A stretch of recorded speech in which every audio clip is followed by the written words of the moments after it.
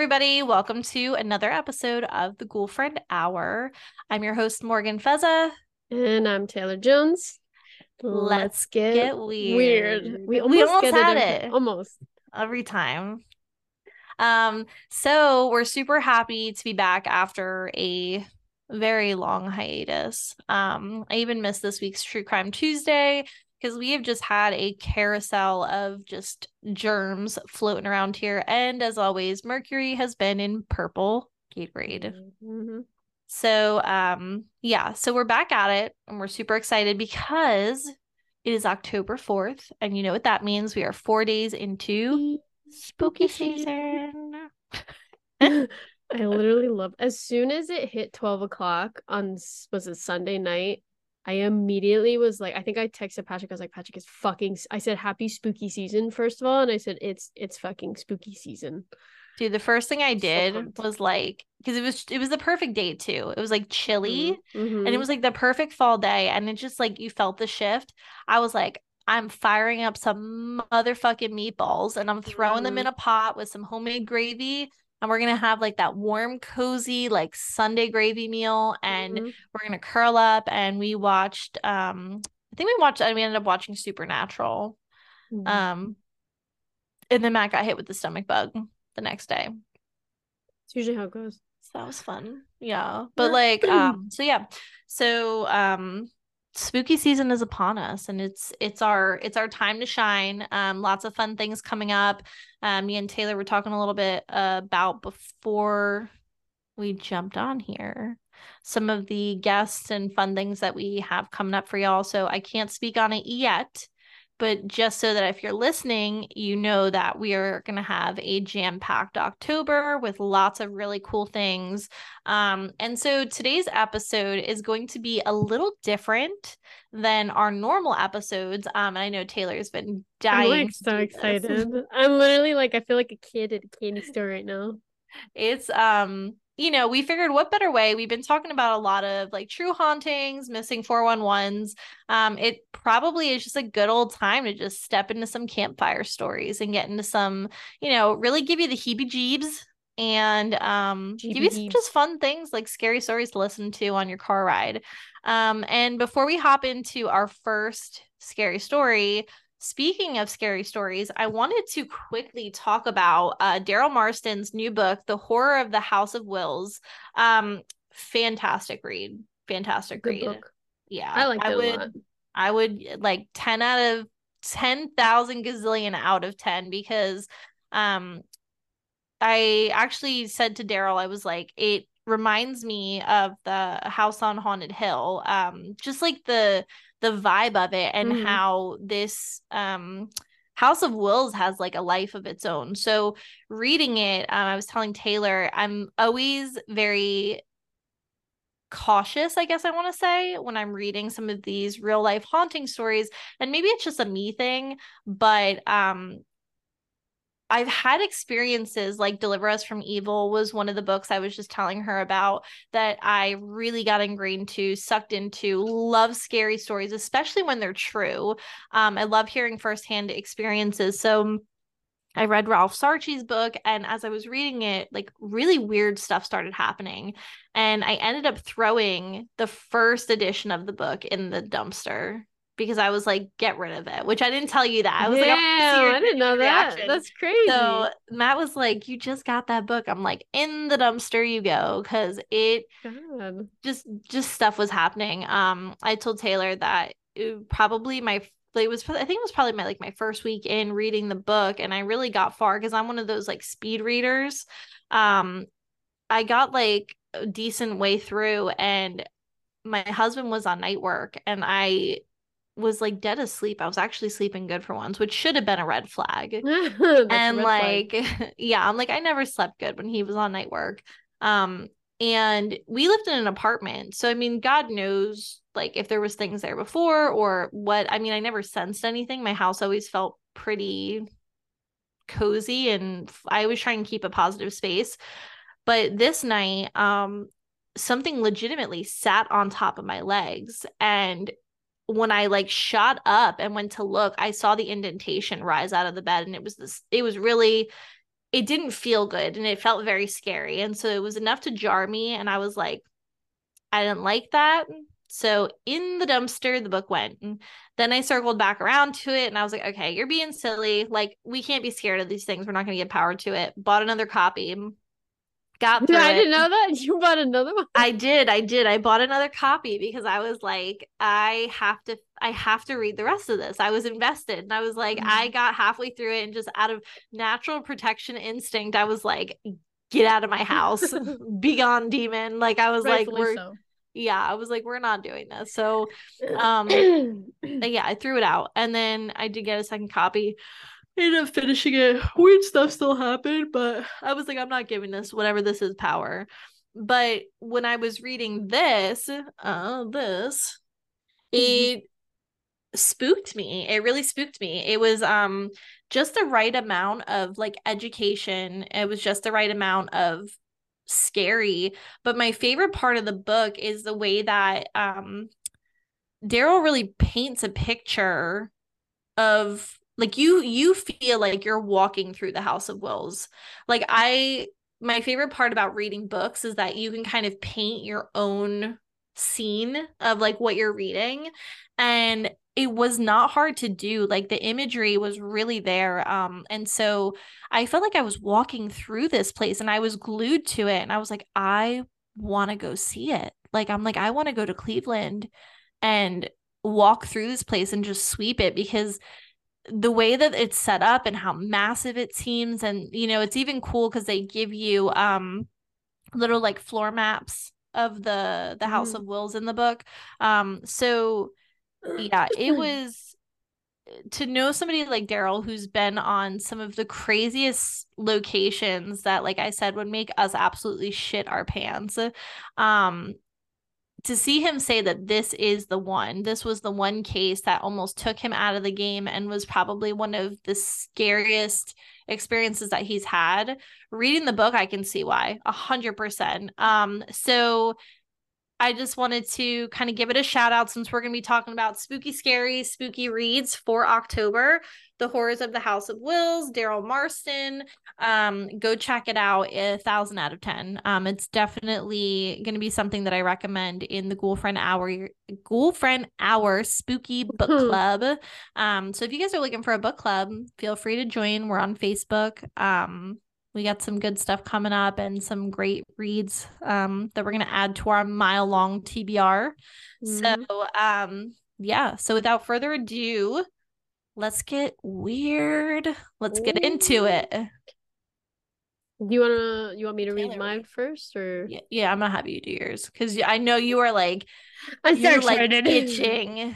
You are itching to read it. So I'm like excited to listen. So just as a side note before I read this story, it is a little lengthy, but I do want to give a warning that this story. Now, before I even say this, I feel like I've been pretty desensitized to a lot of stories and horror stuff because the amount of stuff that I've watched over the years. So like horror stories don't usually bug me anymore. This is the person talking who in high school would literally sit in like art class and read No Sleep Reddit for fun when I had nothing like else to do and I finished my projects early. So you I feel have like no soul.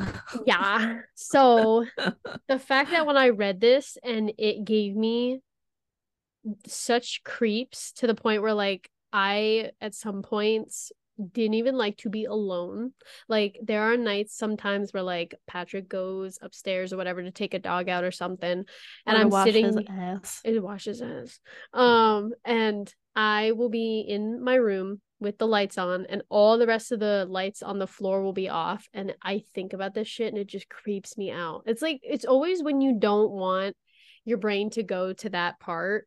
It's intrusive thoughts. It's always the terrible. intrusive thoughts. I used to have that with the freaking the book It and then the movie It, like the original one. So like me and my two friends growing up, we like watched it all together. It was the first time I saw it and it was like in the early 2000s. And I remember I went to sleep over at her house and she had like the old drains, like they were like there weren't It's like with the porcelain sink. And I remember like I called my grandma and I was like, come pick me up right now. I was like, pick me up, pick me up, pick me up. Oh Do not no. leave me here. I was like, because this thing is going to come out of this drain. I'm like, she has those old sinks. And she's like, oh my fucking God, Morgan. Like, you do this to yourself all the time. You watch these scary movies and you're like Terrible. addicted to them. And then you won't take a shower for 2, 3 weeks because you're afraid you're going to get attacked butt naked by this clown. I'm Oh. like, damn Skippy. Damn Skippy. I mean, it's true though. But like these intrusive thoughts have been getting to me lately. And now that I'm rereading it, it's probably gonna get to me again. I kind of put it on like hiatus in the back of my brain for a while, but now that I'm rereading it again, So this is probably one of gonna those spook things myself. where like It really if the spooks ship you is out. sinking, like you're fucking taking all of us with you. Yeah. Okay. So, and this is just reading the title you can already tell where it's gonna go. So it's called My Wife Has Been Peeking at Me from Around Corners and Behind Furniture. It's I gone saw from weird to this. terrifying. Did you read it? I didn't read it, but I literally found it as one of my stories because everybody was like, it's so scary. It's something else when I tell you, okay? So it is a little bit long and we'll cut into like if there's ever a time where you want to put any 2 cents in, please do, because otherwise I'll just read it like a kid does. You know, like when you were in school and you used to read it and then you'd have that one kid that would just keep going and the teacher would have to literally cut them off and be like, okay, we're gonna have somebody else read now. But they would have just kept going if you didn't stop them. But we That's hated popcorn so much, so we were like, yes. please keep going. Yeah. Carry the class on your Yeah, back. I was the kid that didn't want to keep going, but like in this situation, because it's something I actually like, I'm okay with it. Okay. We're gonna put your reading comprehension to the I test right know. now. Oh, dude. I used to get so much anxiety when I used to read. I would be like, my eyes would be 6 words ahead of what I was actually reading because I was scared I was going to fuck up the words and I was going to embarrass myself in class. So, like, I would have like the first word that I'd be saying, but my eyes were already 6 words ahead. So I knew what I was going to be saying next. That's how much anxiety reading in class gave me. I just want to say it was even worse. I don't know if this was you, but like especially when like there was a cute like boy in class or like your crush was in class and you're just like, "Oh, I'm gonna nail this. I'm gonna look like a real smarticle in front of them." And then you're like, "I've been feeling like a Pop Tart, something with a cop car." And you're like, that did not go how I was planning." And then you have to drop out of school and move Exactly. states and just Start a never whole come new back. life. Yeah. Just throw the Yeah. whole life out.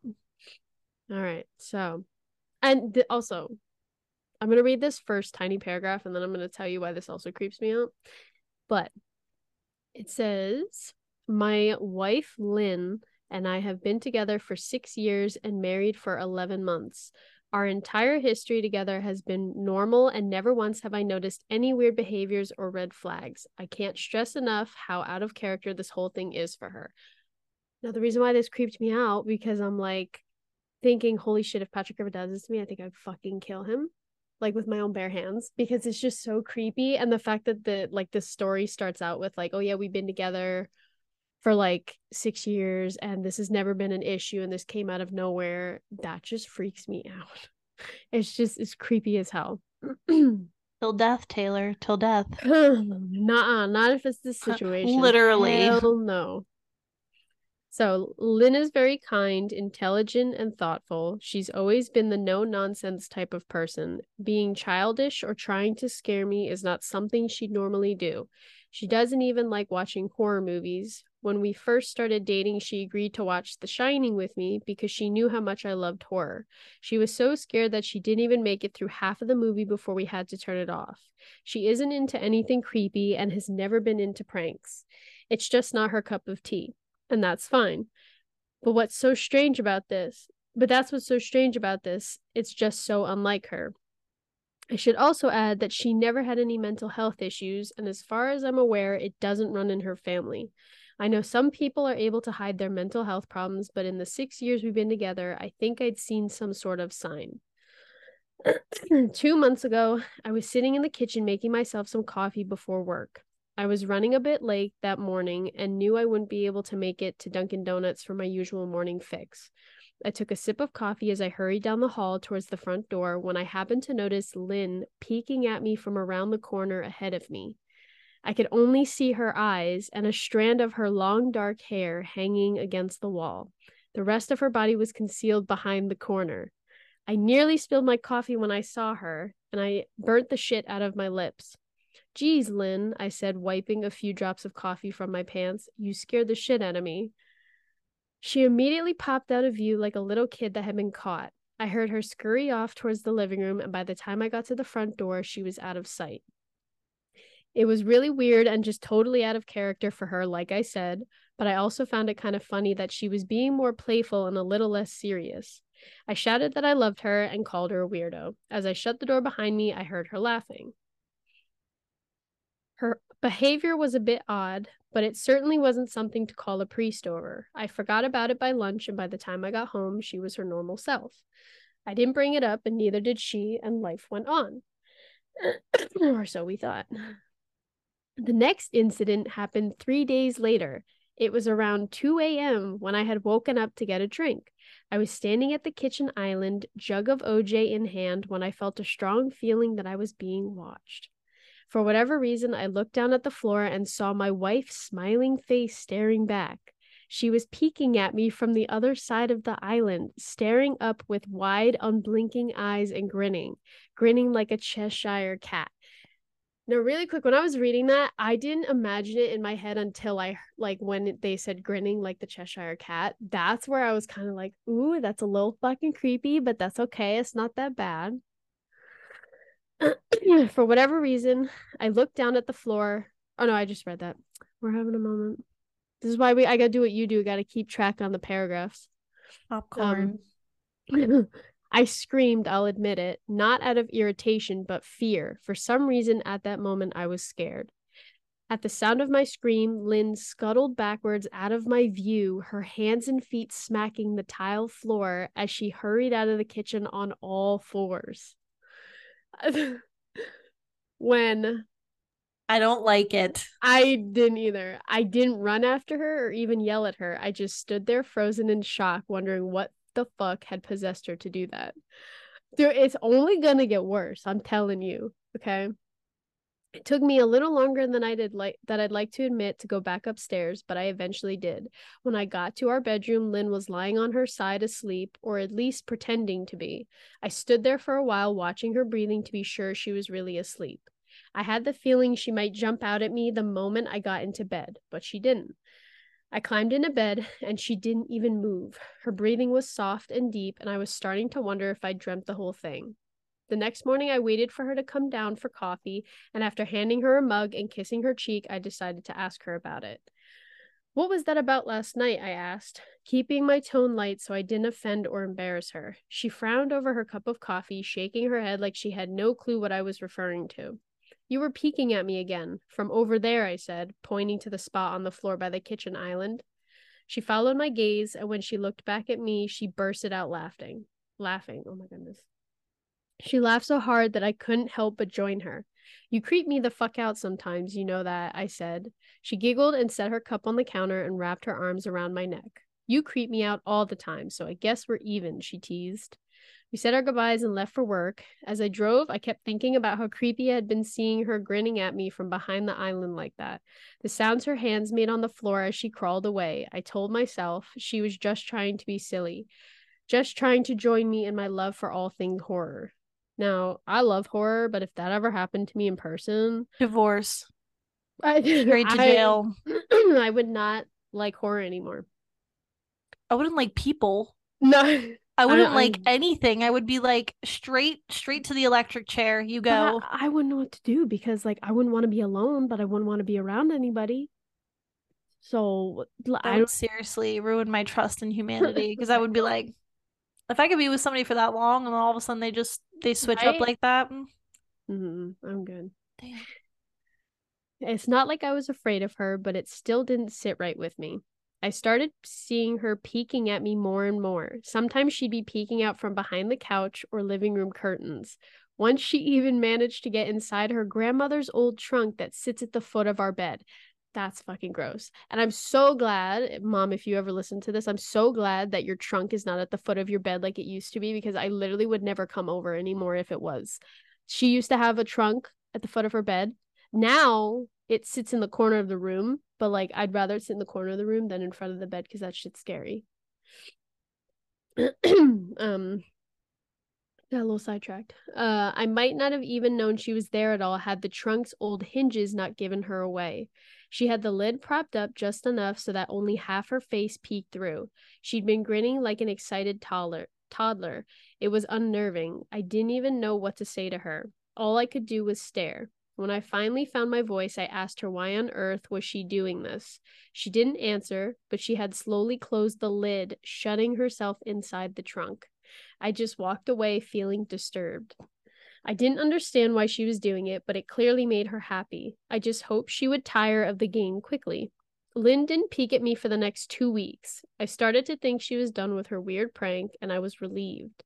We were watching a show on Netflix one night, and I jokingly said that I hadn't seen her peeking at me lately and that she must have given up her spy game. Now, before I read this next sentence, I just want you to know that, like, I would never have ever even said anything. Like, if they had literally just been like, if they stopped, I would have just let it be. I would not have said a single thing. So this next sentence is going to make a whole lot of sense when I tell you why I just said that. But she looked up at me with a small smile and said, "Maybe I've just gotten better at it." That already right there creeped me the fuck out when I heard that. I was like, I'm that, and that's when I knew shit was gonna get worse when I read that. I didn't say anything, but I wondered whether or not she was joking. For the next few days, I couldn't stop thinking about what she'd said. Was she still peeking at me when I wasn't looking and I just hadn't noticed? If so, what the hell was she getting out of this? I started to feel paranoid, constantly checking whether she was watching from the corner or behind a door. I was jumpy whenever I was home and she wasn't in full view of me. I felt stupid and a little crazy. But after a few weeks without another incident, I began to relax. I stopped checking behind furniture and walls and told myself it was just a bad memory. Then a few days ago, things got so much worse.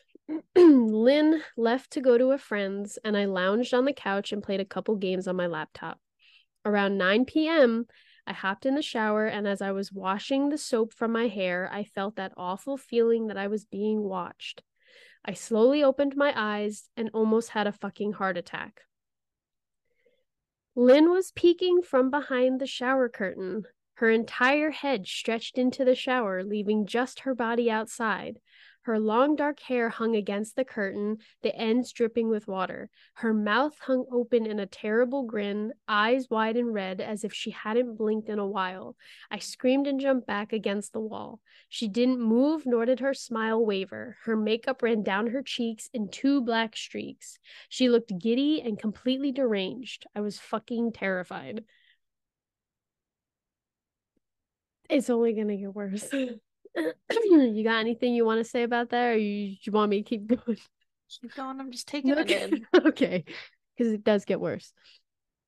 We stood like that for a few moments, neither of us saying a word. Finally, after what felt like forever, she slowly pulled her head back out of the shower, and I watched her blurry figure through the curtain as she moved backwards towards the bathroom door.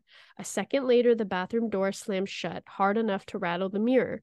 I screamed again and jumped out of the shower to lock the door. I stayed inside the bathroom for over an hour. Maybe I overreacted to some of you, but joke or not, I wasn't going to keep up with the crazy shit anymore. That's what I kept telling myself as I paced in my bathroom, stopping to listen at the door every few minutes. Suddenly, I heard a muffled sound, and I pressed my ear against the bathroom door, straining to listen. I couldn't hear anything, but I envisioned Lynn standing on the other side of the door, giggling at her joke. I felt a surge of anger, and I was beyond pissed at being made to feel scared in my own house and made to hide in the bathroom for an hour. All for what? Some joke?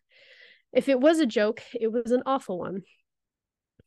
What the fuck, Lynn? I snapped. This shit is getting really fucking annoying. I waited for her to apologize or to call me a jerk, but instead I heard a faint moan, so quiet I wondered if I heard it at all, and then complete silence. Lynn, I called out, not able to even hide the shakiness in my voice. I got no response, just my own heavy breathing.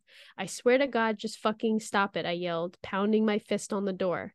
I waited for her to cuss me out, something I would expect from me talking to her like that. I never screamed at her before, but there was nothing, just the occasional drip from the shower head.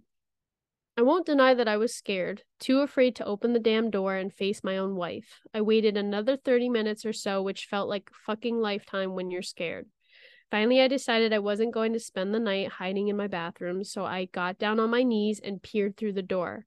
I almost expected to see her face peeking back at me, but thankfully I didn't. I couldn't see straight down the hallway to the top of the stairs, but no Lynn. I didn't know if I could be happy. I didn't know if I should be happy about that or not. I looked for a few minutes, waiting to see her head pop over the top step, but it never came.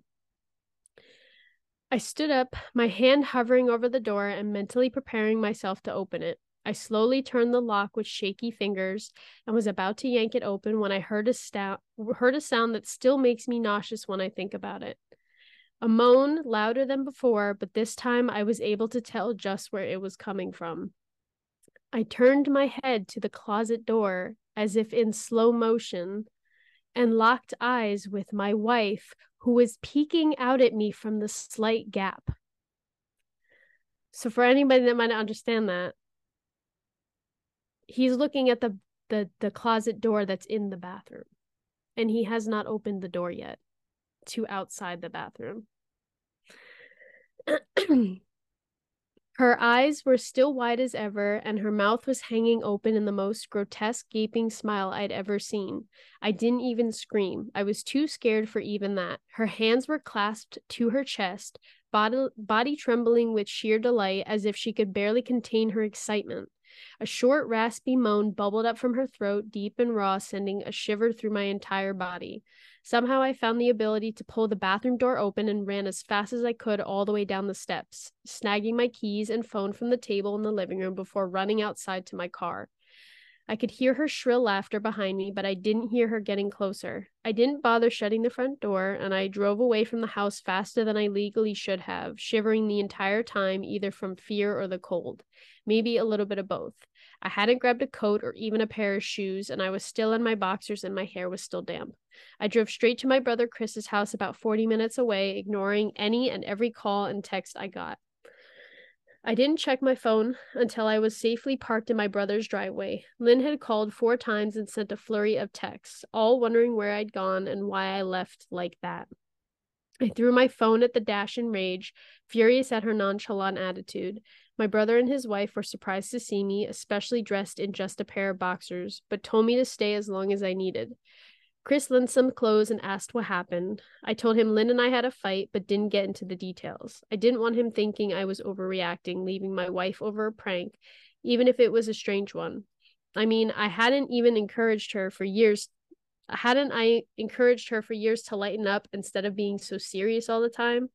I had wanted her to relax and loosen up, but this was definitely not what I had in mind. I tried to sleep on their sofa, but my brain wouldn't let me sleep. Every time I closed my eyes, I saw Lynn's face staring at me from inside the closet. Knowing she'd been there with me the entire time made my skin crawl. She never left the fucking bathroom at all. Instead, she slipped inside the closet and slammed the bathroom door shut to fool me. The mere thought of going back home gave me anxiety. I tossed and turned, unable to sleep. Chris ended up giving me a sleeping pill so I was able to get a little rest. My sleep was filled with terrible dreams, all of Lynn's smiling face. I woke up as the sun started to rise, my sore body ached from the sofa, and I felt drained. I knew I'd have to call Lynn at some point, but I didn't know what to say to her, and I wouldn't be going home unless she gave me her word she'd never do any more creepy shit. I just wanted my wife back. Her normal, serious self never looked so good to me. I was contemplating calling her and telling her that when the familiar feeling came over me, I was being watched. I was staring at the ceiling, my heart in my throat. I didn't want to look away, but the longer I ignored the feeling, the worse it got. My eyes drifted from the ceiling almost on their own. Her face was pressed up against the window beside the couch, staring down at me with that same gaping smile. Drool dribbled down her lips, leaving 2 long streaks down the glass. I didn't know how long she'd been there, but something told me she'd been there quite a while, possibly all night. Lynn, are you crazy? What the hell is wrong with you? Just go home, I shouted. Now. She didn't move, and her ghastly expression never changed. If anything, her smile only grew, as if she had never been more elated. I could hear Chris and his wife moving around upstairs. As if Lynn could hear them from her place outside, her head twitched slightly in their direction, and she began to close her mouth slowly. Chris called my name from upstairs, obviously concerned. So I turned to him and his wife, Rebecca, hurrying down the steps. When I turned back to the window, Lynn was gone. The only sign she'd been there at all was the 2 streaks of drool dripping down the glass. I tried explaining to Chris and Rebecca about waking up to see Lynn watching me through their windows. They were skeptical. Who wouldn't be? Chris and I went outside to the spot in front of the window, but there were no footprints in the dirt, just a slight indent. Animal probably, Chris guessed, and I didn't argue. He and Rebecca assumed I dreamt the entire episode, but they didn't understand, and I was too tired to explain it to them. I walked out of work that day and turned my cell off. I didn't want to face Lynn. Just talking to her was too much for me at that point. I really started to believe something was irreversibly wrong with her, but no matter what promises she made, she'd never be the same again. The thought saddened me to my core, and I cried most of the morning. But by noon, I figured I was ready to confront her, give her one last chance to explain myself. I could at least give her that after 6 years, I told myself. I turned my phone on and saw the dozens of texts she'd sent, all from a seemingly concerned wife. And then what I'm about to say is all the things that she said, but she texted, "Can we talk? I love you. Please call me. I'm really worried. Can you answer? Just come home." And more of the same. All texts telling me she loved me and she wanted me home. How worried she was. Not a damn one addressing the crazy shit she pulled, like she hadn't been acting like a character from a Stephen King book. Which is crazy because we were just talking about Stephen King before.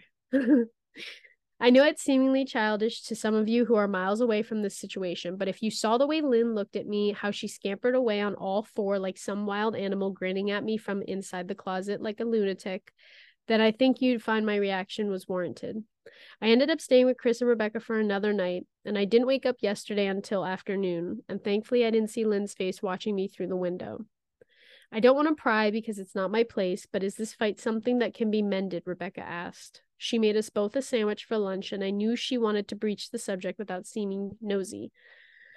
I don't know. She's like a different person, I said, choosing my words carefully. I still wasn't ready for her or Chris to know the full extent of the batshit craziness I had been dealing with. People change, Ben, but she's still the same woman you married. Maybe you both just need to talk through your issues. Whatever's going on, I'm sure it can be fixed. I think it's beyond that now. I don't think talking would help. I just don't trust her. The words stung in my heart. I missed and loved my wife, but how could I live with someone like that? Living in constant fear didn't sound too appealing. Lynn loves you. She has to be absolutely crushed, she said. I don't know about that, I said. Well, she certainly doesn't. Oh my gosh. I'm having one of those dyslexic moments. Oh, Dyslexic. there's too many S's. There's too many S's and C's. I feel like Sally. Oh no, Sally shells. I'm having a stroke. No. You're having a stroke. I'm having a stroke. Okay, wait. I lost it. Everybody, we're gonna recalibrate in 3, 2, 1. Okay, I think I got it. Ooh, okay. But well, oh no, I got it right. Okay, well, she certainly seemed like it to me. I've never seen her so upset. Very much unlike the Lynn I know, Rebecca said, shaking her head sadly. It took a full minute for her words to really sink in, and when they did, I felt dread worming its way through my skin. Wait, what do you mean you saw her? You saw Lynn? I asked, my mouth suddenly dry. Rebecca nodded casually as if that fact wasn't nightmare fuel. Maybe for her it wasn't. She stopped by this morning just after Chris left for work, she said, cleaning the plates from the table. I didn't see her car, though. Maybe she took an Uber or something. Beck, what did she say? Did she come inside? I asked, sweat starting to break out on my forehead. I began looking around, examining corners as though a predator lurked behind them. No, she just asked if you were awake yet, and I said that you weren't. I asked if she wanted me to wake you, but she said no. She said to let you sleep, she said as she washed the dishes. That's all? She didn't say anything else, I asked. No. She looked awful, though, like she hadn't slept in days. I think you should call her. I got up from the table and thanked Rebecca for lunch. I felt a little bit better at the knowledge that at least she hadn't come inside. Still, I needed to double check that the doors were locked. I sat for a while trying to figure out what to do next. I didn't want to go home, but I felt that I owed it to Lynn to help her if I could. Hadn't I sworn an oath to love and honor her through sickness and in health? Clearly, she was very sick.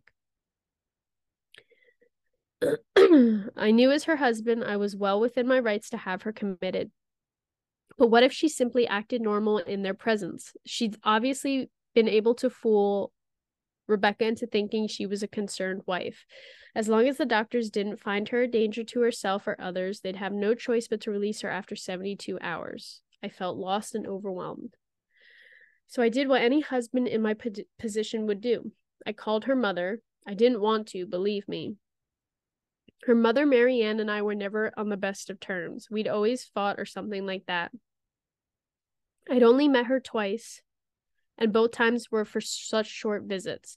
I got the impression she didn't approve of me for her daughter. Lynn always ushered us out quickly, as she didn't want me to feel uncomfortable, which I was grateful for. But being in her mother's company felt almost unbearable, like walking on glass. I was glad when we moved 3 states away, so we didn't have to see her often. I was happy to avoid the woman, but I needed her help. I really didn't want to talk to her at all, but I had to talk to someone, and someone who knew Lynn better than I did, so I grit my teeth and did what I had to do. Yes, she answered, already sounding irritated. Marianne, it's me, Ben.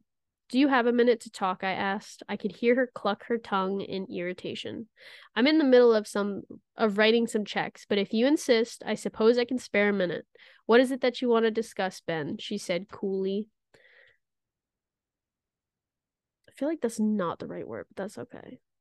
It's about Lynn. She's been acting strangely, and I was wondering if you had an idea whether there was something. I was quickly interrupted. It's a bit difficult to follow your rambling, Benjamin. What is it that you want from me? She asked. I can almost hear her standing there in her thin sweater and slacks, tapping her fingernails impatiently on the table. I'm not sure if this one is one of your jokes, Ben, but if so, I don't find the humor in it. Now I have to do business, so if you don't mind, she said, but I cut her off before she could get rid of me. Marianne, this is not a joke. I'm sincerely concerned about Lynn's mental health. Her behavior has been very erratic lately. I'm very worried about her, and I figured as your mother, you would be as well. If you're truly concerned, then I suggest you get the health professionals involved. I don't know what you expect of me, she snapped. I could tell she was seconds away from hanging up, and for some reason I was desperate not to let her. I had the feeling that she knew a lot more than she was letting on. Please, if not for me, do it for Lynn, I tried. I heard a faint, shaky intake of breath, as if she was trying to hold her steely persona together, but failing. Marianne, what's wrong? I started. Benjamin, I don't know what to tell you. My only advice would be to seek professional help. Do not call here again. Goodbye. I tried to call out to her, but she hung up. I tried to wrap my head around the call and her refusal to help me. Even if she didn't like me, why wouldn't she want to help her own daughter? I couldn't understand, so I tried to replay the conversation, desperate to find something I missed. After a while, I almost gave up until I remembered we're just, I feel like because I'm reading so much, my brain's starting to slowly lag as we go along. It's short circuiting. It's okay. It's like you're reading too much. You need a break. I remembered her last words to me. Seek professional help. She'd said those words with a bit of urgency. I could have just been grasping at straws, but no, I was sure her voice had changed ever so slightly when she'd said that. What had she meant? I assumed she was referring to medical professionals, but maybe she was referring to someone else. I waited for Chris to get home, and after a long, exhausting conversation with him and Rebecca, I convinced them that Lynn truly needed psychiatric help. They were obviously shocked, but thankfully they believed me. They too just wanted to help her. Still, they didn't think it was that serious. Weird, maybe, but not dangerous. Chris didn't think we should involve the police just yet. He offered instead to go with me, and I readily accepted. He reasoned that calmly talking to her, trying to coax her into willingly, was the best recourse. I agreed to do it this way. At least I wouldn't be going into that house alone. We drove over this morning just after breakfast. There was no way I was going at night. When we pulled into the driveway, my stomach began doing somersaults. Her car wasn't there, but I still didn't let my guard down. The front door was ajar, and for a split second, I thought we'd see her staring through the gap. I was shaking and starting to sweat. Chris, however, was fine. He waited for me to open the door, his hands in his pockets, like he was going on a fucking stroll through the park. I envied his ignorance. I pushed the door open and was immediately hit with the stench of rot. Chris smelled it too, and he walked in the house behind me with his nose scrunched up. What do you guys use to clean the floors around here? Shit? Chris mumbled. Shut up, I said, my eyes darting around for any signs of Lynn.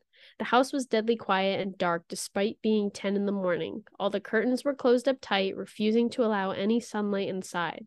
If I hadn't left it just 2 days prior, I would have thought the house to be abandoned. We moved across each room, carefully checking any place that she might hide, occasionally calling her name. Why the fuck are you looking under the couch? Chris asked eventually. Aren't we looking for your wife? He was looking at me like I was a moron. Let's just go upstairs, I whispered. He shook his head but followed me up the stairs to check the bathroom and spare bedroom. On the way up, my shoes crunched over pieces of glass that looked to be littered over a few of the steps. I noticed that one of Lynn and my wedding portraits that hung on the wall along the staircase had been smashed. The frame hung crookedly, all the glass removed. I stared at the picture, a lump forming in my throat. We had taken the photo just after leaving the church, after saying our vows. I looked at Lynn's beautiful face. I never dreamed her face would ever be a source of terror for me. We climbed the rest of the stairs and checked the spare bedroom, but it looked completely untouched. I was hesitant to go into the bathroom. My fear from the night coming back to me all at once. Chris noticed and offered to go in by himself, but I wouldn't let him do that. So we walked in together, checking the closet and the shower. The bathroom looked as if it hadn't been touched since the night I left. I don't think she's here, Ben. Why don't you pack some clothes and we'll try coming back tomorrow or something? I nodded and went into our bedroom and shoved some clothes into a duffel bag. When I checked inside our closet, I came across the source of the smell and gagged. Chris took one look and lost all color in his face. He had to go stand by the stairs to get away from the sight and smell. I gazed down in shock at what lay inside my bedroom closet. Soaking into the rug were at least a dozen eyeballs, all carefully laid out in pairs. Some were as large as a quarter, while others were as tiny as a marble. I stared down at my eyes. She'd collected from small animals, and I wondered how she'd gotten them, and shuddered at the thought. Man, I thought I had it bad with Becca's shoe addiction, but fuck me. Your wife's in here collecting eyeballs. Chris said, gagging. Ben, I think we should go. He called from the hall. I'm getting nauseous. All right. I grabbed my duffel and shut the closet door on my new nightmare. I stepped out into the hall and took a deep breath of air. I could taste the rot on my tongue, and I couldn't help but gag. Who the fuck lines up eyeballs in their closet like that? Chris mumbled. I tried to tell you she needed help, I said. She doesn't need help, Ben. She needs a fucking exorcist, he said. You coming or what? I can't stand the smell any. His words died in his throat and his eyes grew wide with fear. I didn't ask him why. I could feel it. Someone was watching me and didn't think it was the eyes in the closet. I turned around, my eyes slowly scanning the bedroom. Christ, I whispered, as I finally saw what we'd miss. Under the bed, curled on her side, watching us with the excitement of a kid on Christmas morning, was my wife. She held her hands together just under her chin, and they were shaking eagerly. Now that she knew she'd been found, I could hear the quiet noises she was making, a sort of hiccuping sound in her throat, as if the excitement was too much for her. It was unnerving to say the least, wide eyes and that same huge smile. Everything in me told me to run, but I forced it away. This was my wife. No matter how twisted, she was still the woman I married, and I had to help her. Lynn, I said softly. She didn't respond, but her head bobbed back and forth in two quick little movements as if she were nodding. I just want to help, okay? Can you let me do that? I asked. I had taken a single step forward, approaching her like some kind of dangerous animal. I love you, Lynn, I said softly, taking another step closer. She let a tiny moan escape her wide open mouth, and I had to resist the urge to run. Her shoulders were starting to quiver, and her eyes grew as large as saucers. I crouched down so I could see her better, and immediately saw the blood. Her hands were covered in it. They trembled more the closer I got, and as if she was barely able to contain herself. Lynn, are you hurt? You're bleeding, I said. She bobbed her head again, her bloody fingers moving up and down as if playing an invisible piano. They occasionally grazed her chin, leaving smears of blood on her skin. I knew she wouldn't come out on her own, but I didn't want to leave her in the state she was in. I scooted closer and reached out to her. The excitement hiccuping sounds got louder, and her hands shook, fingers flexing. It was then that I could see the blood oozing from in between her fingers. Oh my God, Lynn, you're bleeding, I said. Instinctively, I reached out to take her hand, but before I could even touch her, her hand sprang out towards me. A sharp pain shot through my arm, and I fell back on my ass. My arm burned, and I could see the blood dripping down onto the carpet. I looked back at her in shock and saw her grinning madly, her fingers clutching a large shard of glass. You all right in there? Chris asked from behind me. I turned my head slightly and nodded to him, cradling my arm to my chest. When I turned back to face Lynn, I saw that her focus had shifted. She wasn't looking at me anymore, and she wasn't smiling anymore either. She was staring past me, her eyes glaring at Chris the way a hungry lion might stare at an antelope. Her mouth was still hanging open, but it was twisted into a snarl. I got to my feet and began walking backwards down the hall, afraid to take my eyes off her. Are you bleeding? Chris asked. The moment the words left his mouth, Lynn started fast scooting out from under the bed, the glass shard still in her fist. Chris, run, go, I yelled. He must have been too afraid to move because a second later I felt my back bump into him. He was still standing at the top of the stairs staring at the horror that was my wife. Lynn had crawled completely out from under the bed and stood in the bedroom doorway, her face twisted in rage. Her whole body was visibly tense. Blood ran down her fingers and onto the floor. Jesus, Lynn, Chris said. You, playing hide and seek? I reached back and pushed him towards the step. Move your ass, Chris, I said as quickly but firmly as I could. Lynn bobbed her head in fast, sharp motions and began to grin, stretching her mouth open wider and wider so that her chin seemed to touch her chest. I heard Chris mutter a prayer, and then he was running down the stairs. I stood at the top of the steps, struck between the love for a woman who clearly needed serious help and self-preservation. I only want to help, I said, choking back tears. Her eyes focused on me once again as she slowly lifted the glass, holding it out in front of her. And then she started sprinting towards me, grinning with utter excitement. Thankfully, my body took over, and I flew down the stairs, skipping 2 or 3 at a time. Because that's literally me. Like, when like they always show those videos where like you run up the stairs because you don't want the ghost to get your ass. I skip 2 or 3 steps at a time. Parkour. Exactly. Like I could probably break a world record with how fast I get upstairs. Literally, you don't have to ask me twice. I would parkour that bitch. I would jump Right? over a railing and just skip like 4 flights of stairs and just straight to the bottom. Exactly. I would make it to like, No way. what do they call it?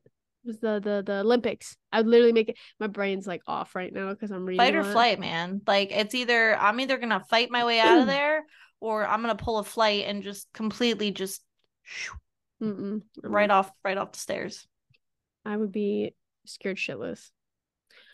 I made it to the front door before I felt her leap onto my back, wrapping her arms around my neck, her open mouth next to my ear so that I could hear those terrible hiccuping sounds up close. I shook her off me, locking her to the floor. I felt a searing pain in my back as she went, but I tore open the front door and bolted to my car. Chris was standing in the front yard talking on the phone with the police. I didn't say a word. I just ran to my car and jumped in. Chris took the hint and followed me, still on the line with 911. I went straight to the ER and got 11 stitches in my arm and 3 on my back. The police asked a lot of questions and went back to the house to do a search, but of course Lynn wasn't there. They advised me to stay with a friend or a relative for a while and to file a restraining order as soon as I could, but none of those things would matter. Somehow I just knew. I dropped Chris off at home I went to a motel an hour away. I wanted to put as much distance between me and Lynn as I could. This is where I've been for the last 4 hours. I thought maybe the police would find her. Maybe they'd get her the help she desperately needs. But now I don't think so. Because 40 minutes ago, I got a text from an unknown number. Just 3 words. I found you. And a picture attached. The picture was dark and grainy, but I instantly knew what it was. There was no mistake. There was no mistaking my wife's eye. I started typing this out immediately after. I don't know what to do. I'm alone and scared, and I can't help but feel that I'm being watched. That is the whole story. That was a mouthful. That was scary. Right? Now, it's not as scary reading it a second time, but the first time that I read it, it gave me the ick. Like, it really creeped me the fuck I out. can just like picture like this like asylum looking like woman just like scattering across the floor. Like that, like yeah, I don't know. Just let it process. Now imagine Matt doing No. that. No, ma'am. No, Or thank even worse, you. Maisie. Fuck that. Kids already do scary stuff Right? like But all the what's crazy is time. that kids would probably do something like that just to be funny. That's what's crazy. Yeah, well, and honestly, and Dyfus, this is completely a joke, but Mm-hmm. this is for comical relief after that terrifying story. But if my child did that, I feel like that's just like a warranted Spartan kick right to the chest. Mm-hmm. Like totally justified. Like if my toddler pulls some shit like that and tries to prank me Should and thinks be it's funny to like run on all fours, I'm not responsible for any injuries that you you incur. So like if I just Spartan kick you right in your freaking sternum and maybe knock you out for a couple hours, I mean that's on you. It's on you, dog. Sorry, Exactly. you should not have pulled that scary shit. Mm-hmm. Dude, kids are little assholes sometimes. Like yesterday, I was substituting for a class and I was on recess duty. And I told Kayla this yesterday and she thought it was hilarious, but I got called over by 2 kids and they're like, my ball went over the fence. Can you get it? And I was like, yes, but I'm not going to get it a second time if it goes No. over again. I'd be like, no. I made the mistake of going over there because on the other side of the fence is all woods. So this is in like the Green Pond area, if you've ever been there. I've been in So Green it's Pond, like yeah. it's very wooded, Woods. heavily wooded around the school. And so the fence keeps the kids from going near the woods. So I go to the other side of the fence And we all and know why we don't go into the woods, I'm never going on the other side especially again children. because one kid comes up, there's like 3 or 4 kids watching me get the ball, and one kid goes, I see somebody.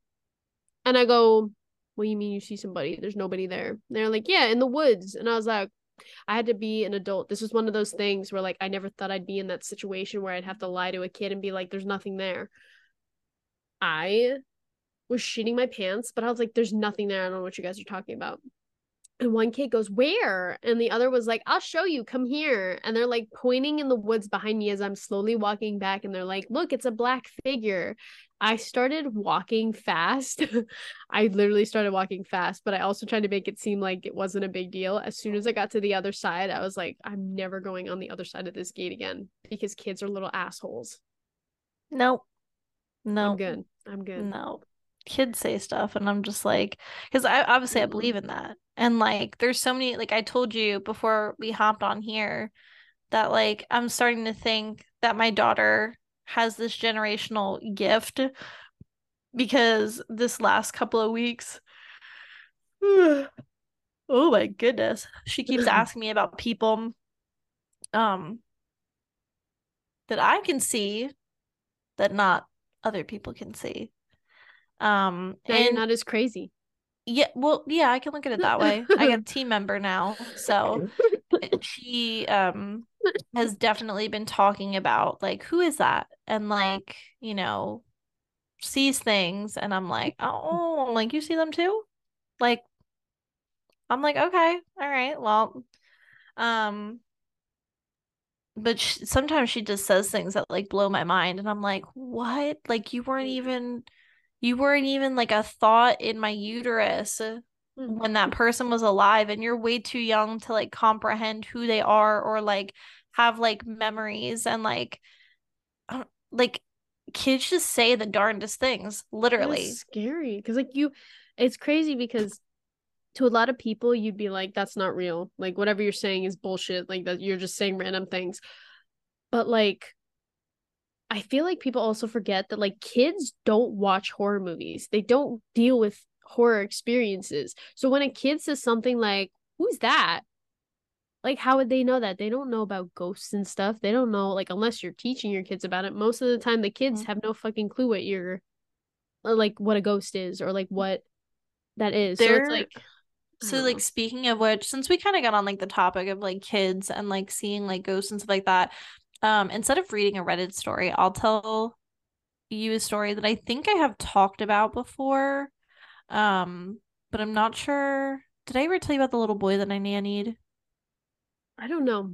If you talk Oh, about it, I might remember. so there was a little boy that I babysat for a really long time. You know, like when you're free, like big girl job. It was like my first babysitting gig. And a friend of mine had introduced me to this family. Had babysitted a million times before, never had any issues with the house, never felt weird. Like, and I've always been super, super good about like walking into a space and saying, okay, they got something here, or like being like, oh no, this is like clear, free of any kind of energy, or house guests that they're probably unaware of. So I never had any issues. I was never really like spooked at this house. It was a smaller house. It's not like it was a huge house. It was tiny. And they there was like a couple of months there where I had cheerleading and I was doing a bunch of stuff and I was like I couldn't babysit. So they had found this new babysitter. Um and I thought things were working out for them pretty good. And when I came back and I was able to start babysitting again, they seemed like they were like really overjoyed to have me back. And I mean, I've always been close with the family, so I mean, like you always get happy. So I didn't Yeah. really think anything of it. And the little boy that I would watch, he was autistic. And so he was already right off the bat, like, was not allowed to watch like violent stuff, was never allowed to watch Mm, anything scary. They had parental controls on stuff. Like, he would, like, there's just no way that he had access to anything, right? yeah. So, we're sitting at the table like we normally do. I had made him dinner. We were gonna work on like his little homework assignments, and I was sitting at the table with him, and he had to draw like his best friend or draw a friend or something like that. And when I was there, he kept talking about Emily, and I was No. like, okay, like I'm thinking like it's a friend at school, or and I was like, this is awesome. So, you know, but then he got like increasingly uncomfortable with it. So like he had to draw this friend for school. So he was like, I'm gonna draw Emily. I'm like, okay, yeah, like I'm like, that's cute. So he starts to draw her. And I go about, I'm doing dishes, I'm, just kind of cleaning up the house, getting him ready, getting his stuff out for bedtime. And I walk back to the table and he's like, okay, can you like put this in my folder? So like he hands it to me and I'm like, oh, like some what? Like I was like, sir, like what? I'm scared. Like I was like, what is this? Mm-mm. And he hands it to me and it literally was something like out of a horror movie. Ew. Like glowing red eyes. Like he emphasized the red eyes. She had razor sharp teeth. Ugh. And it was like the eye, he literally just used two colors, red and black. Red eyes, and she had this crazy ass long hair, scary fucking face, like fangs. Like he Ugh. emphasized the fangs. She looked terrifying. And I was Ugh. like, I questioned him and I was like, what, like where did you see that? Like, I was like, that's really scary. He's like, well, that's my friend Emily. I said, well, like, can you tell me more about Emily? Like, I said, is she a friend at school or, and he's like, no, he's like, she's standing behind you right now. And No. I was like, No. okay. And like, the part that I didn't mention yet was that when I came back to the house, I should have known right away that something was off because it felt off. So like I typically would come around like 5:30 and they would go on their date night or whatever they had to do and would stay until maybe like 8:30, 9:30, sometimes later. Um so a lot of the times it was, this was, and I want to say it was like the fall, like almost like it was like maybe November-ish. Hmm. And so it got dark pretty early. So by the time I got there, I mean, it was pretty dark. And like No. I felt like just it felt very heavy and like odd. And it was spooky. Like just I had that feeling. And I know that feeling very well. And I was like, what changed? And I was trying to figure out what the fuck happened. I'm like, because I used to curl up on their couch, read a book, like I would fall asleep. Like I never felt like I had to watch over my shoulder or felt uncomfortable. And so I saw this picture and I was like, something is not right. I knew it when I walked in, like I felt it. And I was like concerned. And so I took the picture, I saved it, and I said, can you tell me more? And he's like, well, she's my friend. And he said, sometimes she makes me do bad things. And I said, what kind of bad things? And he's like, well, sometimes like I want to hurt like my mommy and daddy. And I was like, okay, that's not like immediately my red flag was like, something's wrong. Like, this is not right. This Yeah. is not the same kid that I left. And this is not the same kid like that I came back to. Like he is the most gentle, most endearing, very quiet spoken, like would never harm a fly. So I was like, I don't know like what's going on. So I immediately was like, let's get ready for bed. And he seemed kind of like anxious about bedtime. Oh And no. I was able to kind of get him situated, get him into bed. Things were just off. And I literally like noticed just like weird things. Like I put him to bed and like things would just not be like where I put them, which you already know is just a common occurrence for me. Like that's just, and that's not even memory. It's just something that happens in my daily life. Um, that's like one of the first signs that I always know that they're besides the feeling that like something is like lurking. And I feel like it's an attention thing. It's like how they get your attention. But like blatantly, like I just did dishes, just put everything to the side of the sink, and like half the dishes were like missing. And I'm like, then it's like, I go into the playroom and I had just cleaned up and like stuff was out. And I'm like, but we just went from kitchen table to bed. Like he colored and stuff like that, but he didn't like I would have heard him walk into the playroom because like where the Mhm. kitchen was, it was like literally the door was right next to the sink there. So like I would see him go in there. So it just little things like that. And I Mhm. like so just really odd and I felt like I was being watched and it was really like scary. So when his parents came home, I was like, listen, we got to sit down and I got to talk to you. And like, I know a lot of other people may just be like, oh, I don't get paid enough for this and just kind of dip out. But like, I cared about him. I was close with the family. And I was like, did something happen when I was gone? I said, something's wrong. And I saw their expressions like change. And I knew that there was something that they didn't tell me. And so I said, like what happened, like did you bring somebody new here? I said, like something's up. And I said, and what's going on with we're not going to name him but we'll say John. Like I said, so what is happening with him? I said, because he's not like the same. And I showed them the picture and I said he told me about his new friend Emily and they were like, oh my gosh, like that's all he talks about and it's like this new, like we don't know like if he's going through something, like that we don't let him watch like bad movies. And I was like, yeah, I know. And I said, I'm a little bit concerned. And I said, can you like elaborate. Said, I feel like you're not telling me everything. And so we sat down at the kitchen table and they basically told me like this horrifying story. And I'm convinced that like whoever this person is that they brought in, I don't know if she was into like black magic or if she was doing some stuff.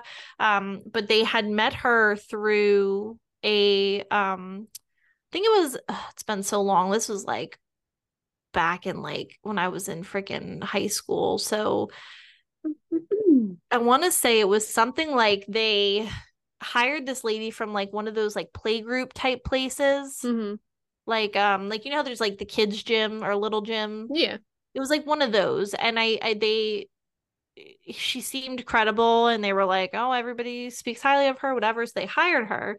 Well, they said that when they came home, like John wasn't in bed and things were just odd. Like, and they said like they were missing like food and like things were like missing and misplaced around the house and that she like was acting strange and was like just odd. And so she like left and they were like that's when they found out like the food and stuff was missing because they were like she was acting just very odd. So like check the house and make sure like and they noticed like boxes of food were missing and like just stuff was just not where it's supposed to be and like she's like the house looked terrible like and so she said the worst part though was like they go into the bathroom and it looks like there's vomit everywhere like Ew. the bathtub and then there's blood. Ew. Yeah. And so the parents were like, it was horrifying. And John was like, they were like, he wouldn't talk about like this like weird night with this babysitter. And they were like, it like trauma like they were like worried that he was like traumatized or something. They're like we didn't want to freak you out because we thought maybe like she was just a weirdo and was like she's like I don't know she's like we went in the bathroom like I didn't know if she was like practicing something but something was like off and she didn't go like into super details and I just knew I was like there was something dark like going on in that house and when this little boy like was not the kid that I had previously watched and the feeling in the house I was like this is this is odd like I was like this is really scary and so they told me like she like took all this food she like not ransacked the house but there was like I don't know if she was like trying on clothes in like the mom's bedroom and like there Ew. was just weird stuff and so they ended up getting like those little like I think she said they got the cameras or I'd gotten like a nanny cam or something She like could have that. gotten like a restraining order. Seriously. But I mean they never called her back, but just for future, I think they had called her to ask her what had happened because I remember like the parents saying that they did call her because I said I was like, what like did you reach out to her? Because like I'm like, that's like I would be like, what the fuck happened? Yeah. Like, so if I remember correctly, because like I said, it was a really long time ago. It was something like I think they called her and she said, "Oh, I had a stomach virus," and she's like, "That doesn't explain like the blood and like weird stuff that's been going on in our house." And then they even told me that like weird shit had been happening. So like Ew. they were like, "Do we call? Like, what do we do?" And like, who do we call? And like literally from that point on, I babysat a bunch more and it just was not the same. He was not the same. And he actually even came over. They had to go on a like I think it was like a weekend trip. I forget how long he was at my house, but I said, yeah. They were like, would you mind, like, because they were comfortable with my grandparents. They knew me well enough, and they were like, could he come stay with you for like a weekend? And I was like, yeah, I was like, it's fine. And so I put him to bed in my room. Um, and then we like at my like my aunt's bedroom. It's hard to describe it. Like my grandparents' house is like super old. So like you go up the staircase and there was only two bedrooms. So hers was like right at the top of the stairs. And then Mhm. you walk down a long ass hallway where my bedroom was, like in the back of the house. And to pass, like to go down that hallway, there's two attic closets because like in the 60s, Ew. 70s, that's how it was. And keep in mind, everything in my house is pretty much original. So like the doorknobs were like that brass, like it took it, you had to really turn them to open Yeah. them. And Yeah. like my doorknob never worked. So you just kind of had to slang that mother open. And but so he was sleeping over, and I said to my two friends, I was like, hey, like, do you guys want to have a sleepover? I was like, you guys can help me watch him and like we can hang out and whatever. So like, yeah, like we've never slept over, so like let's do it. So we all slept in my aunt's room. He slept in my room, and I put him to bed.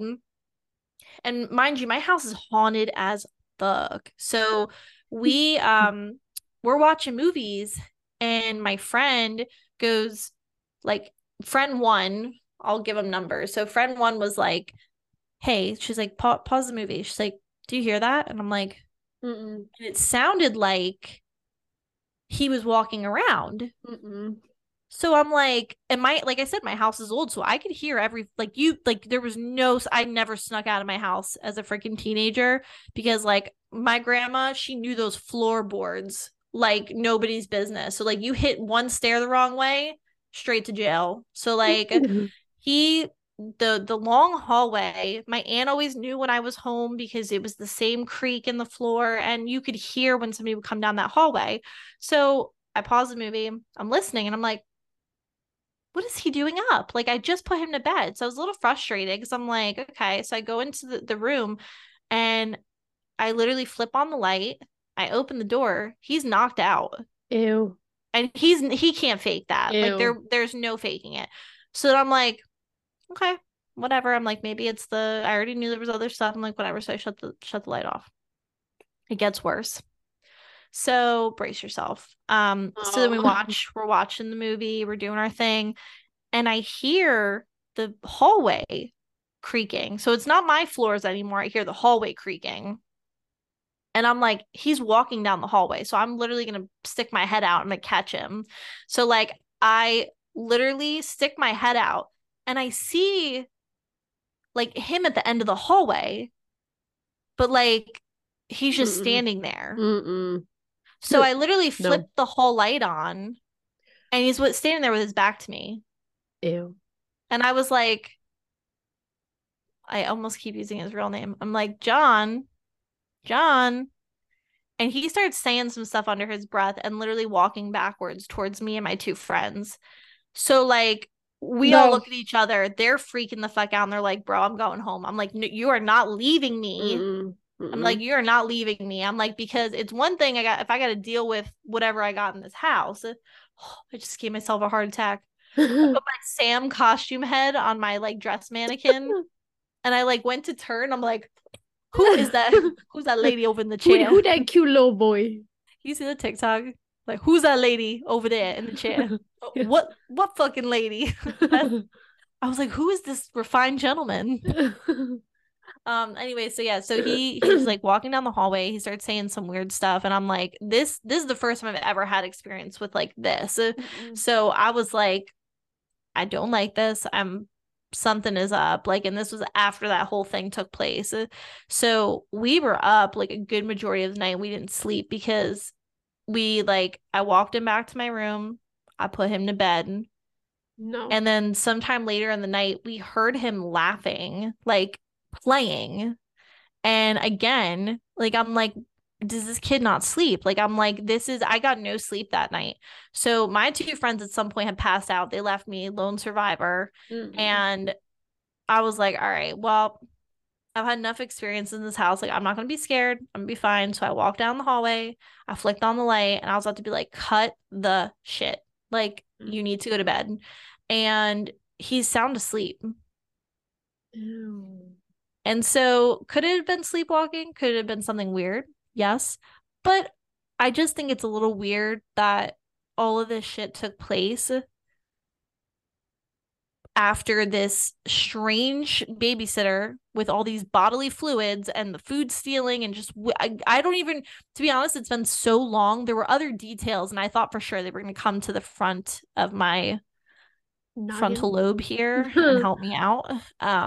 But they're like in the archive filing cabinets in the back of my freaking cerebellum. So there were other details and I wish I could remember them, but it's been so long. But I always remember that because the picture, I can see it clear as day. That is right here, right here. Sits front row. The front row, yeah. Like there's just certain things that you see and you're like, they're just there permanently. Of course. And things that have happened, but it's like there was definitely minuscule details that like really just up the creepy factor on this one that I'm like, I wish I still talked to these two girls. Like I wish that we were like somewhat friendly because I could be like, hey, do you remember those pieces and do you remember those nights? Like I Mm-hmm. remember like they were the first two friends to ever stay over my house. None of my friends ever wanted to sleep over because everyone knew that my house was fucking haunted and that shit was scary. And so like everybody was kind of like when those two stayed over, they're like, oh no, it lives up to its hype. They're like, we don't know if it was the boy that was haunted or if it was like both things Mm. coming together and just lots of like messed up shit or if it was like just him. But I was like, no, I can tell you it's not just him. It probably was like a combo. But whatever happened, I mean, like I said, could we chalk it up to some trauma and some nobody knows what happened that night, like which is really scary, but yeah. That's a real When life story. when is the last time that you ever spoke to that family and like the boy? So very last time was after my grandma died. They actually wrote a letter to my house because they had ended up moving to Florida. They wrote a letter to my house and just, were like, oh, we miss you and your grandma and your grandparents, and we hope you're doing good. And I was like, hey, by the way, I was like, my grandma died, so Oh. I was like, yeah. So I was like, sorry to tell you this way, but and she's like, oh my gosh, I'm so sorry. And then that was the last time I talked to them. Oh. But I always wonder because I'm like, I loved him. How Loved, old I would mean, he I be still love now? him. Lord, I'm lucky if I even know how old I am. It's been Well, how was he when you started? freshman year of high school. Actually, it might have even been eighth grade. And how old was he at the time? So he was probably, we started watching him when he was, so my one friend started watching him when he was a baby. Okay. And then she literally blew up in her babysitting business and she needed help with some of her families. And like, if she couldn't do it or needed a backup, like I kind of filled in. But Hmm. then when she got really, really popular in her business, she needed me to take some of those families kind of off her hand. So Yeah. they trusted me and were like, hey, we know you, like, can you watch? And I was like, yeah, absolutely. And so that was probably, I want to say maybe he was like 4 when I started Okay. watching him until he was about 6 or 7, no, maybe like 6, So it's been 7. what, like 10 years? Yeah. So he's probably He's got to be like, yeah, he's got to be older. he's got to be in his early 20s, right? At least, or like late teens, early Oh, 20s. that sounds weird. I don't like that That's because crazy. he seemed Well, so baby when I was watching him. what But he was year? also, it's hard because he was premature. He was very Yeah. premature. So he was, I know he was smaller for like his age. So like I'm just trying to think because I'm like, it's been so long. I'm like, I Hmm. can't even remember. But I want to No, say wait, he was that'd be like, more than 10 years. I'm thinking of me because you're 3 or 4 years older than me. So, like, that's probably almost closer to like 15 years ago for you. yeah, probably. That's He's crazy. definitely of like driving age for sure. That's insane. Like sometimes I forget my own cousins. Like my one cousin came to visit me and like I forget that she's literally going to be 24. Like I'm like, can you not? Like I'm like I hear 29. I'm like that's really not that old. But then it's like you see these other kids that used to babysit that were like chilling They were little children. Mm. They were little baby babies, and like now they're not baby babies. And I'm like, whoa, I don't like I this. all right, I substitute at the one school that I went to, and one of the boys that goes there, he's fourth grade now. I babysat him when he was a kid, like a little kid, like a baby, like when he was literally almost a year old. I babysat for him, and I think I was like eighth grade or freshman year. That was I feel like eighth grade and freshman year is when you're like at your peak of like babysitting, because that's when I used to Yeah, like babysit the neighbors. I had like a few family friends that I babysit. That was like dude, my I was prime like time the to family babysit, neighborhood. You right? like you name it, and they were They'd be like, like, "Oh, "Oh, they got it. They could do it." Get like I got like $5 an hour. seriously." I remember like I would get paid, and I'd be like, "Whoa, I made $80." Right? And I'm like, I could buy so much with this, and now I'm like, Crazy. $80 gets me a breath of air. Exactly. It allows me to breathe. No more, no less. It's crazy. But yeah, so I always wonder about them. I really do, because like I tried to find them on Facebook, but I feel like some people like now with Facebook, it's so hard to find them because if they don't want to go by like their real name Mm-hmm. or and I'm like, does he have a Facebook? And I was like trying to look him up and I'm like, no. So I was like, I don't know if I'm spelling their last name right. And like I wish I could connect with them again because I would just love to know like I want to know did if things like change like when they moved yeah, houses? Like, is that I'm wondering I like want is to that they know. moved? Like I just am curious. I had a lot of curiosities, but I love them. Like I hold them so near and dear to my heart. And so that's why I was like, let me sit down with these rents and we gotta talk because something is amiss. I was like, this is not normal. And like I was just more so scared. I'm like, did something happen to him? Mm-hmm. Like that's as a like a even though I wasn't a parent, I mean you're kind of a parent and you're like when you grow that bond with that child, you're like, are they okay? Like Mm-hmm. not even talking about spiritual stuff, but then it became very apparent that there was something dark. And I'm not gonna say it's like the D word, but it was something. There was definitely like a darker energy, and I don't know if it's something that maybe she was dealing with that she Mm-hmm. brought into the house, but Yeah. she something happened there. And like the part that gets me the most is that bodily fluid. Like I'm if I even if I even like poop at somebody's house, I have to like poopery and like scrub the toilet bowl, bleach the bathroom. Like I Mm-hmm. don't want any trace evidence that any of my bodily fluids was ever at your house. Yeah. So like the fact that like she had this episode or whatever happened and she just left it there, like that seems like weird. That's like that's what I don't understand. Like why would you leave it? At least like I can understand if she tried to clean it up and like didn't get all of it. Like the fact that she deliberately left it there. Like in my brain I was thinking like is that like some sacrificial shit? That's Like what I she was was like wondering. Like inviting it seemed like something and that was part of it. ritualistic. That's And weird. that's what his mom said. She said she was like, and that's the word she used. She was like, it seemed like she was practicing, like there was something weird going on. Like she was doing like a ritual. She's like the way that food was missing.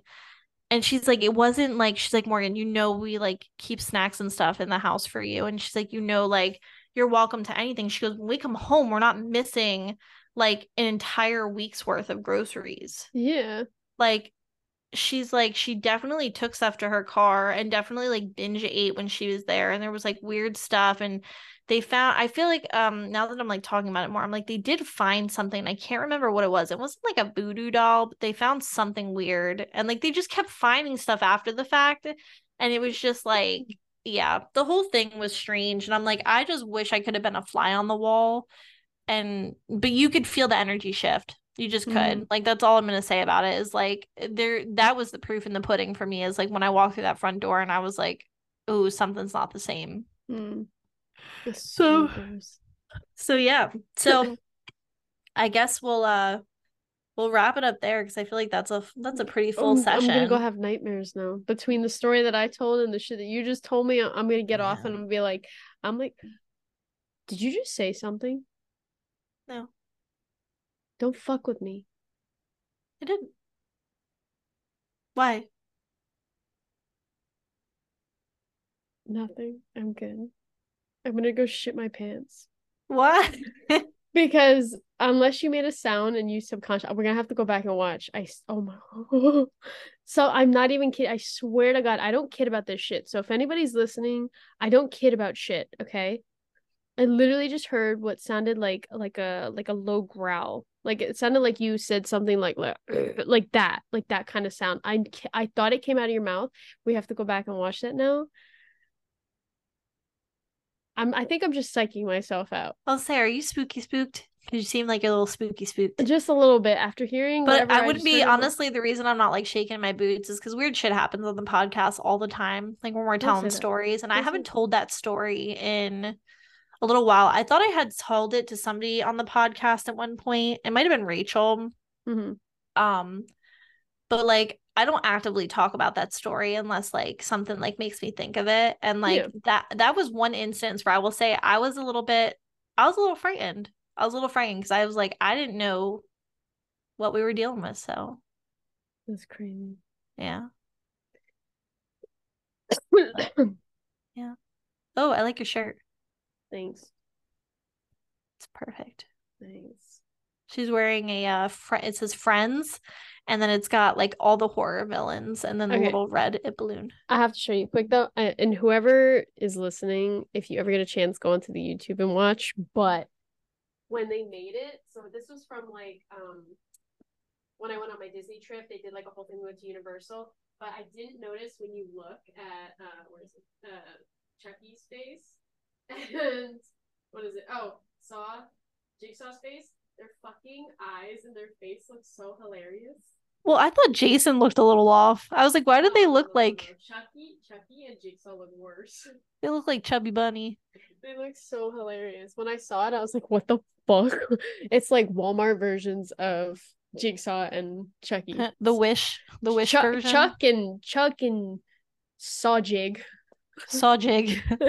It's like when Aldi tries to make new brands that resemble old Yeah. brands. Oh my God, I shop there all the time and I love when I see things and it's like, Instead of Pringles, it's shingles. right? It's so funny. It's like Mama Cozy's pizzas. Uh-huh.